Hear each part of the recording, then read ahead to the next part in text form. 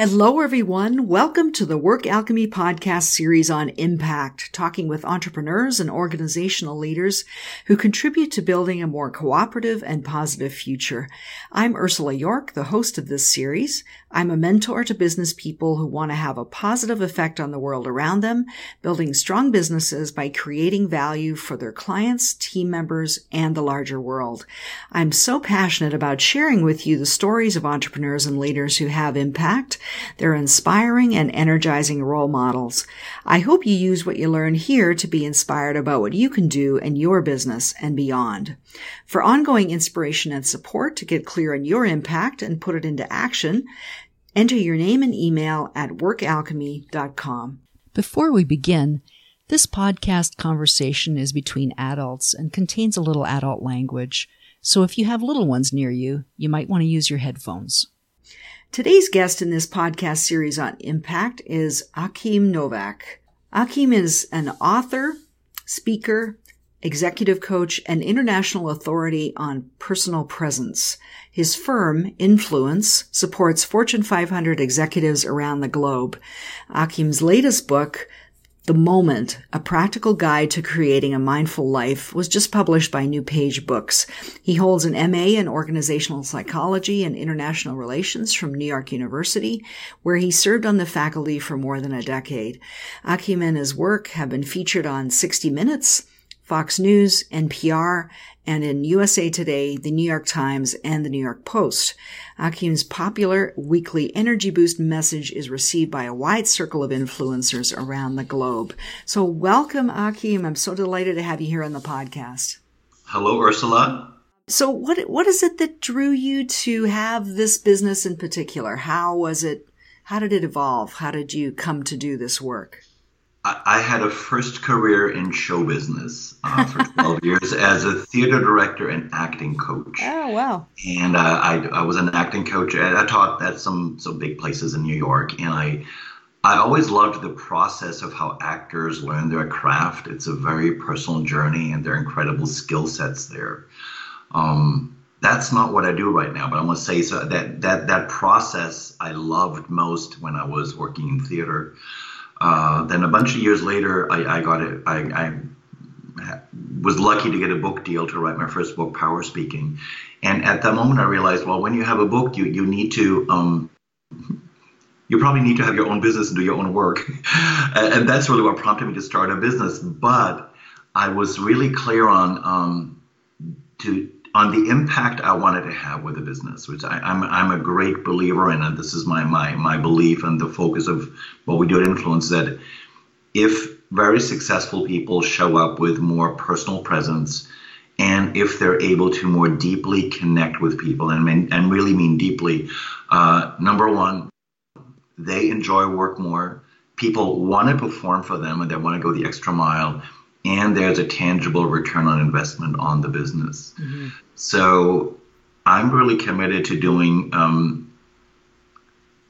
deep personal presence work with very successful leaders to help create a more job satisfaction for them, for people who work with them, and to help create better work cultures in that way. Did you always feel this? You mentioned that it's important to you to have impact in the work that you do. Have you always felt that way? Did you feel that way even when you were in theater? Yes, I mean because I have an artistic temperament. Like I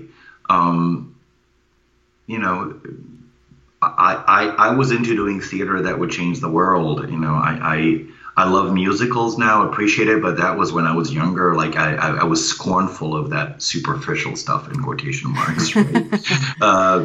I for a while, for example, I was the artistic director of a theater company based in New York called the Creative Arts Team that worked with young people we would go into communities to do theater that would really champion social change. And so that's where I come from, you know.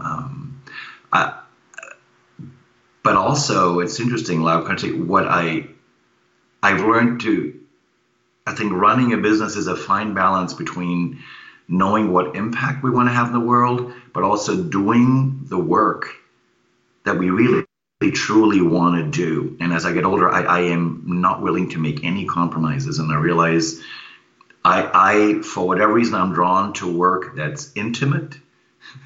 So intimacy is an important driver for me. I will choose quality over quantity. I will choose connection over mass global impact with anonymous people. So those are some of the things that I really value, that nurture me and that inform the kind of work that we take on in my business. Well, that kind of leads me into exploring that a bit further, because I believe that personal values form the foundation of the impact that you have, whether it's conscious or not. We act out of those values, and what we do is very much a reflection of that. So can you talk a bit more about how you mentioned quality and connection as a couple of things that you value? Can you talk a bit more about how that shows up in your business? Yeah, one thing I from the very beginning, because there are 10 people in my business, so I'm not a solopreneur, and we work all over the world, and my associates, some are based in South Florida where I live, but some are in different parts of the States or in Europe. So I was very clear about the kind of culture that I wanted to create in my business. And the culture represents, for obviously what we want to model for clients, but also the kind of cultures we encourage in our clients. So there are 4 credos that matter to me. Like, one says we are easy to work with. So there's no room for prima donnas in my business. And I've had prima donnas work with me, and I've been able to coach them out of their prima donnaism, which is good. It's not pleasant dealing with a prima donna. It's an important one because there's an inherent tension. One says we're fun, and the second one says we drill down. So the combination that we really look to create in our work is, I believe in the power of play and lightness, and I believe in being able to go as deep as you can with the work with a client. So everybody who works with me, we really work on this stuff. That's what we want to model for folks. And the 4th credo is we know what we're talking about. And what that means on the opposite side is I will not take on work where I feel like we're not the best at it, where somebody else could do a better job. We don't pretend to know stuff that we don't know. So the focus I keep very clear, and I think within that space, I'm really proud of the work that we do. That's great. What is the area that you focus on that you focus on the most, that's most important to you to incorporate in your work with clients? I'm going to answer in a roundabout way. Like, sure. when we do executive coaching, we do a lot of executive coaching, and we do some group programs, and people purchase them because there's certain skill sets, that we teach folks that they learn. But at the deepest level, I feel like we're modeling a way of being in relationship with others. So in my executive coaching, if I'm with somebody for an hour or 90 minutes, we play at what it can be like and feel like. And when we do the work with clients and classes around certain skill sets, a lot of it is about really creating an experience of just joyful being and deep exploration at the same time. So folks can recreate that in their world. Well, one of the things that I've worked in a corporate environment myself, and one of the things that I think is particularly challenging about executive coaching is that you can have a great connection with a client and work with them in a really valuable way, but then they go off and they're back in the structure of the organization, which does not always support the approach that they're and the changes that they're wanting to make. Yeah. How do you work with people around that? I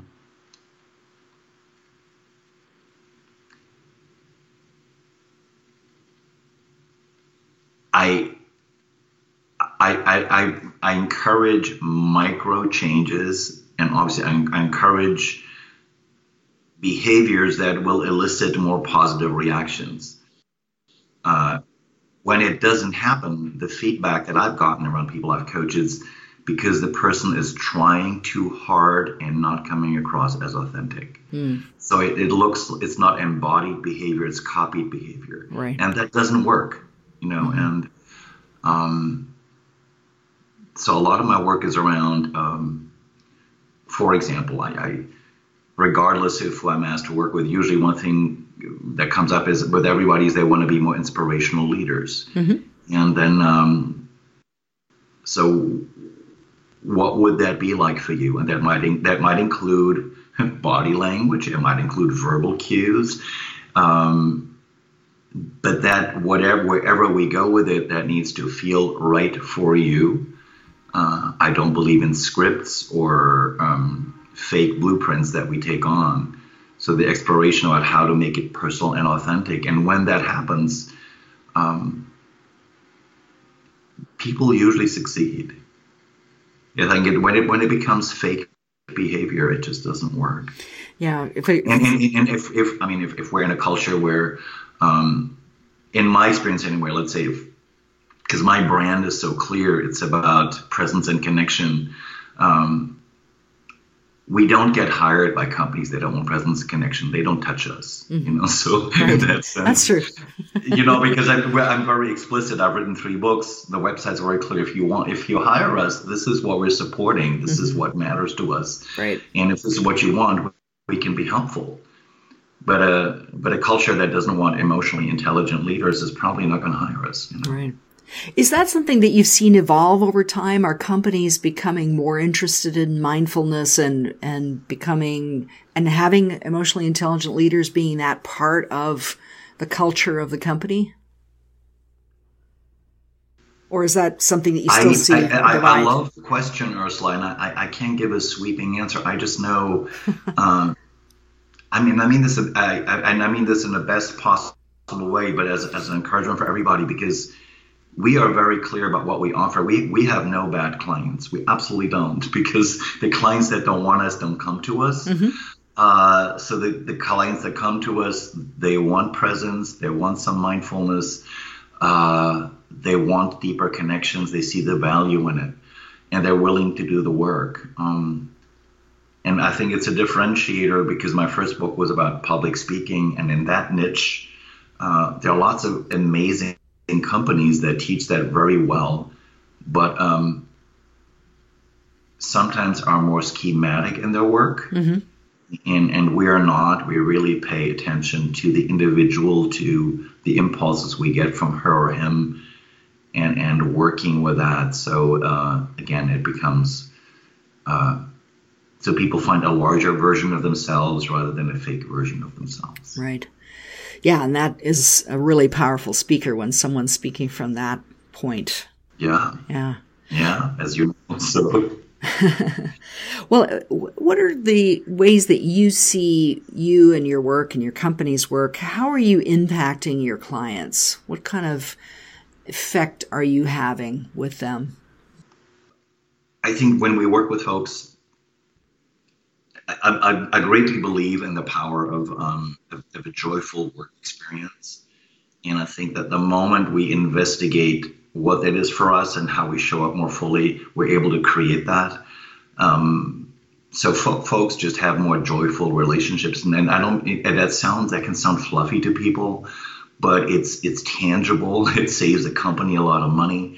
And our work, it helps to create those sometimes mini cultures within larger work cultures, even if the larger work culture doesn't support it, because we tend to coach at the C-suite level, almost everybody we work with have their own circle who they're responsible for. They can create that culture and environment there. And that's really, really, really important to me. And where I'm personally moving, in addition to my work with influence, and I just launched a mastermind business called Brilliant Best. So I'm working with people at the C-suite level, but it's really, I call it a leadership incubator, where I,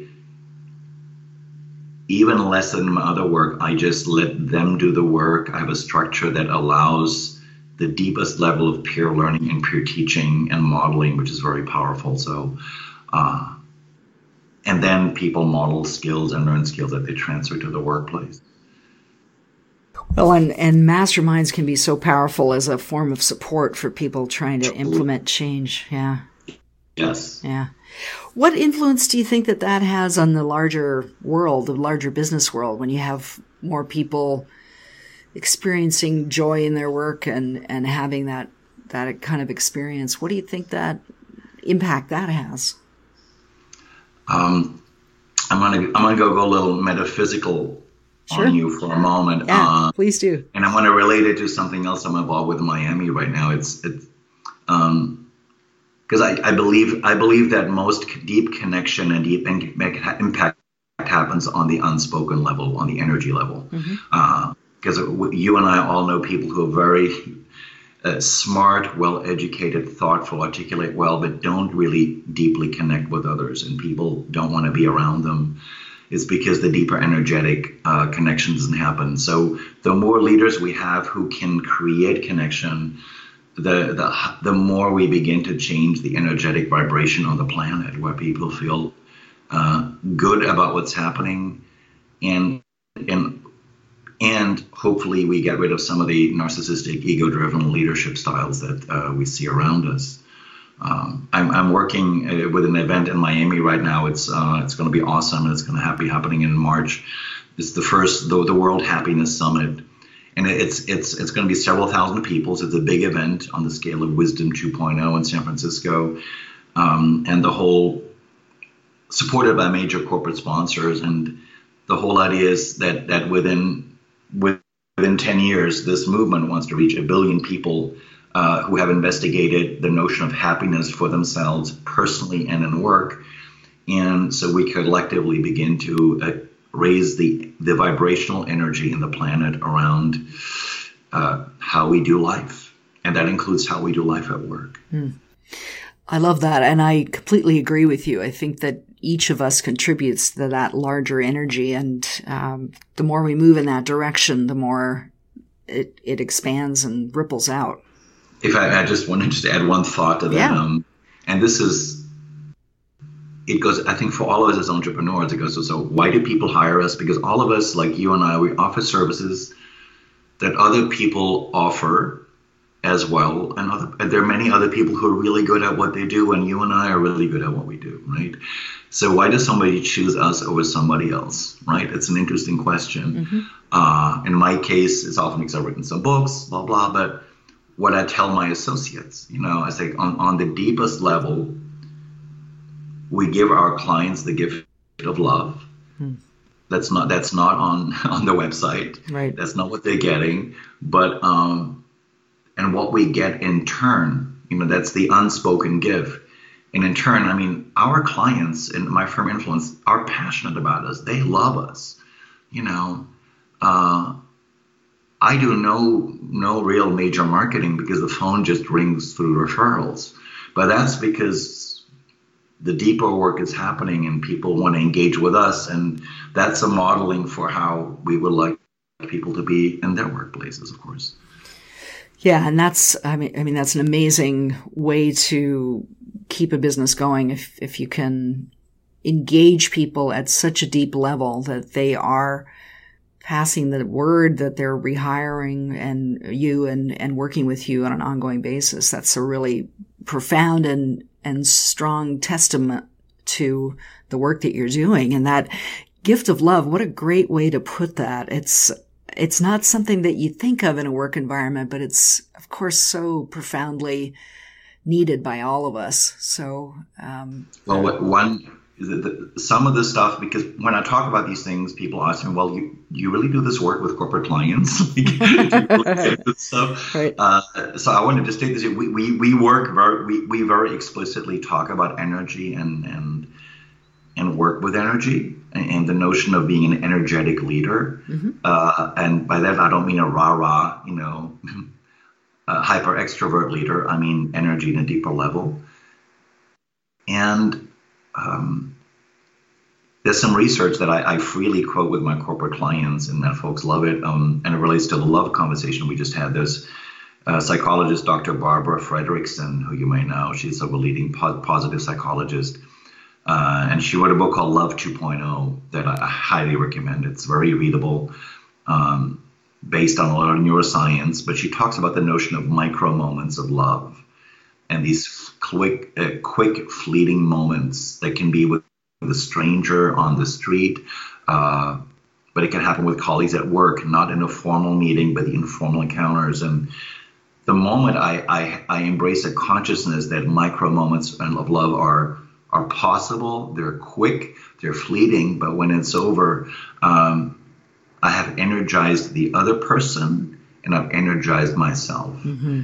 The moment we have that consciousness, we can start creating those kind of moments and see opportunities everywhere. And that changes the work experience for everybody that we're with. It does. I like that. Micro moments, and they're cumulative. Love. It's really great. Well, speaking of energy, yeah. In the way that your business has evolved, what have you found to be the best use of your energy in the context of the work that you're doing?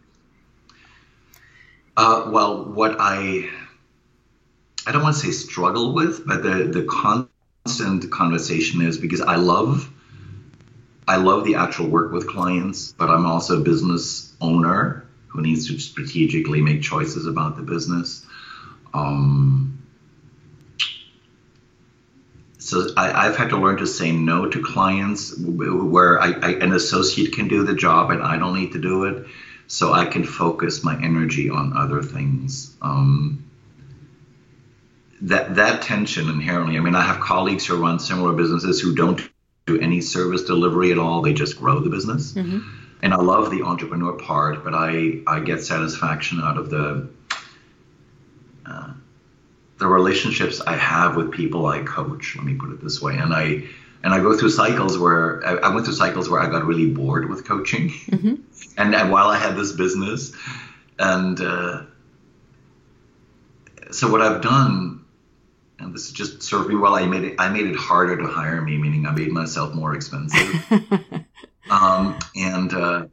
Which means the people that then show up to work with me are inspiring for me to work with. Mm-hmm. I love those relationships. I don't want to give those up.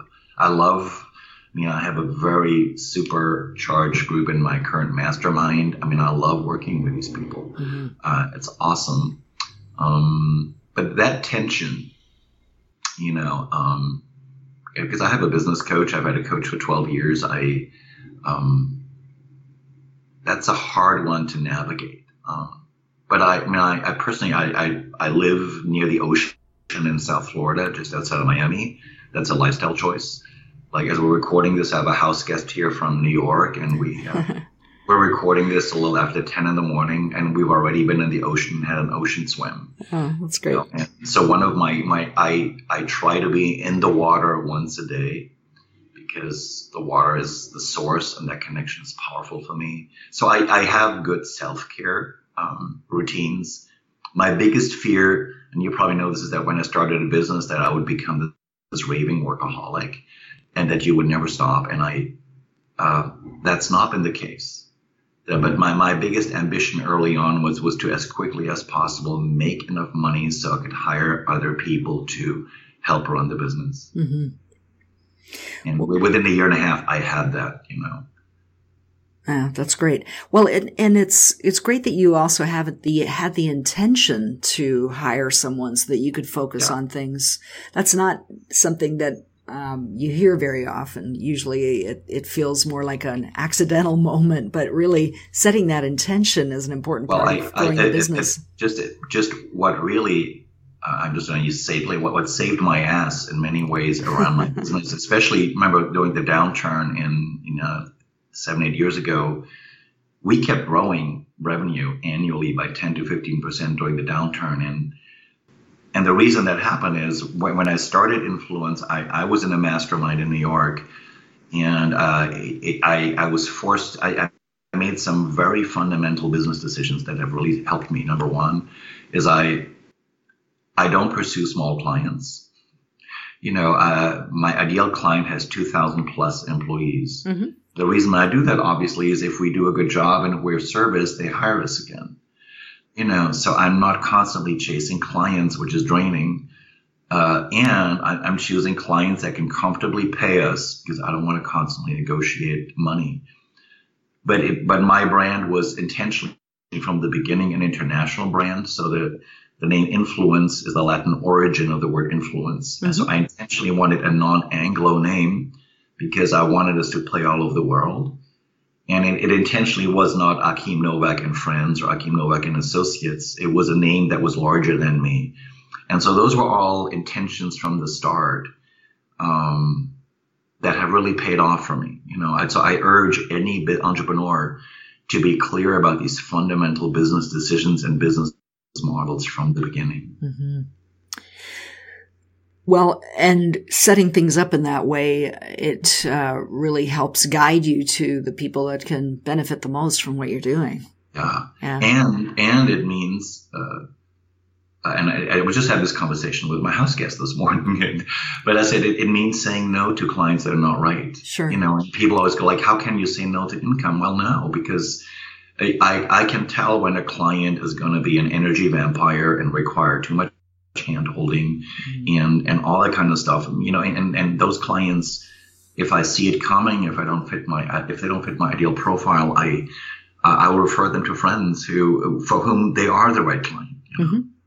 Well, and that's for me too has been a very singular, probably the singular thing that has made it easier to deliver great value is making choices about clients, turning down the ones that aren't a good fit so that you create space for others to come in. And that's very hard, especially for early in a business where you're making those choices. So but it's a really important aspect to emphasize. And just to build on that, when I first started Influence, I think it's so important about being clear about our brand and articulating clearly. In the beginning, I would do other stuff that was a little out of the brand because people knew from my previous work, you can also do this or that. But I would never put it on the website, because that I didn't want to keep attracting tangential work. That doesn't mean I didn't do it in the beginning because I needed the revenue. Sure. But it certainly was not part of the public identity. Right. Yeah. And that brings a clarity to your brand too, because that's the face of it to the larger world. So, yeah. Well, you talked about some of the things that you've chosen to do in the course of building your business, but as all of us have, there are challenges and obstacles that come up. Are there things that you've come up against and that you've chosen to struggle with as a way of working through it and moving through it? I always think it's helpful to hear from people about their experiences that way so that we get more clarity around it's not this instant success thing. We all have things that we work through. So, well, I nothing in me wants to sell. I don't like the idea of selling. I think I have some judgments about bad selling. And when pushed against the wall, I do it really well. Like a big learning for me was this about 6-7 years into business. We had a wonderful client, a big biotech company that fell on hard times and let go of all of the contractors. So in one fell swoop, a multi six-figure revenue was gone. And I went, shit. And what I'm most proud of is the next year we actually increased revenue from the year before. But I had to go out and hustle and make phone calls and do more than I normally am comfortable doing. So I learned that I can do it, and it behooves me to do that more consistently and not fall asleep at the wheel. And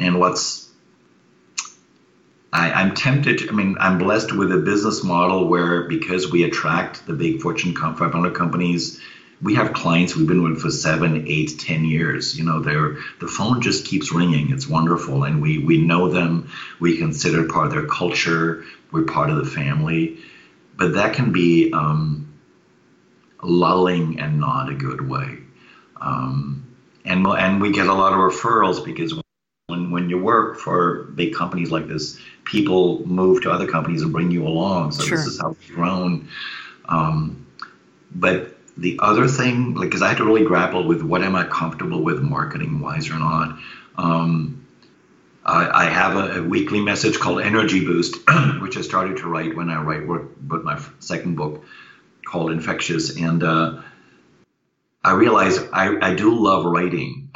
People tend to label it as content marketing. I don't. To me, that trivializes what I do, but I write a message every Monday morning that people subscribe to, that they get, that energizes them for the week. And I'm very comfortable doing that. It served me really well. On Mondays, when they go out, I get messages from all over the world from people who are responding to it. And stakeholders who have money to spend read it religiously. So I figured out, but that was a process, Ursula. I had to discover that works for me. There are other things that I don't do that my competitors do because it just doesn't feel right for me. But that's figuring that out, what feels right, what doesn't. And then I'm very good at committing to something, then staying committed to the channels that I'm using to grow the business. Mm-hmm. Well, and you make a really good point about capitalizing what you really love to do. I mean, marketing there's so many options. You can choose the ones that you feel most resonant with. So that's great. And obviously your writing has been a huge part of that for you. You've written three books at this point? 3 books, yeah. 3 books, yeah. That's awesome. Well, Achim, what insights or advice would you share with another business owner who's working on their impact, learning how to be a positive influence? What would you share with them as a way to help them expand on that? I was just thinking as you were talking and just the comments we made earlier, because I have been resistant to doing a lot of the promotional work. I decided 4 years ago that a social media forum that's been fantastic for me is Twitter.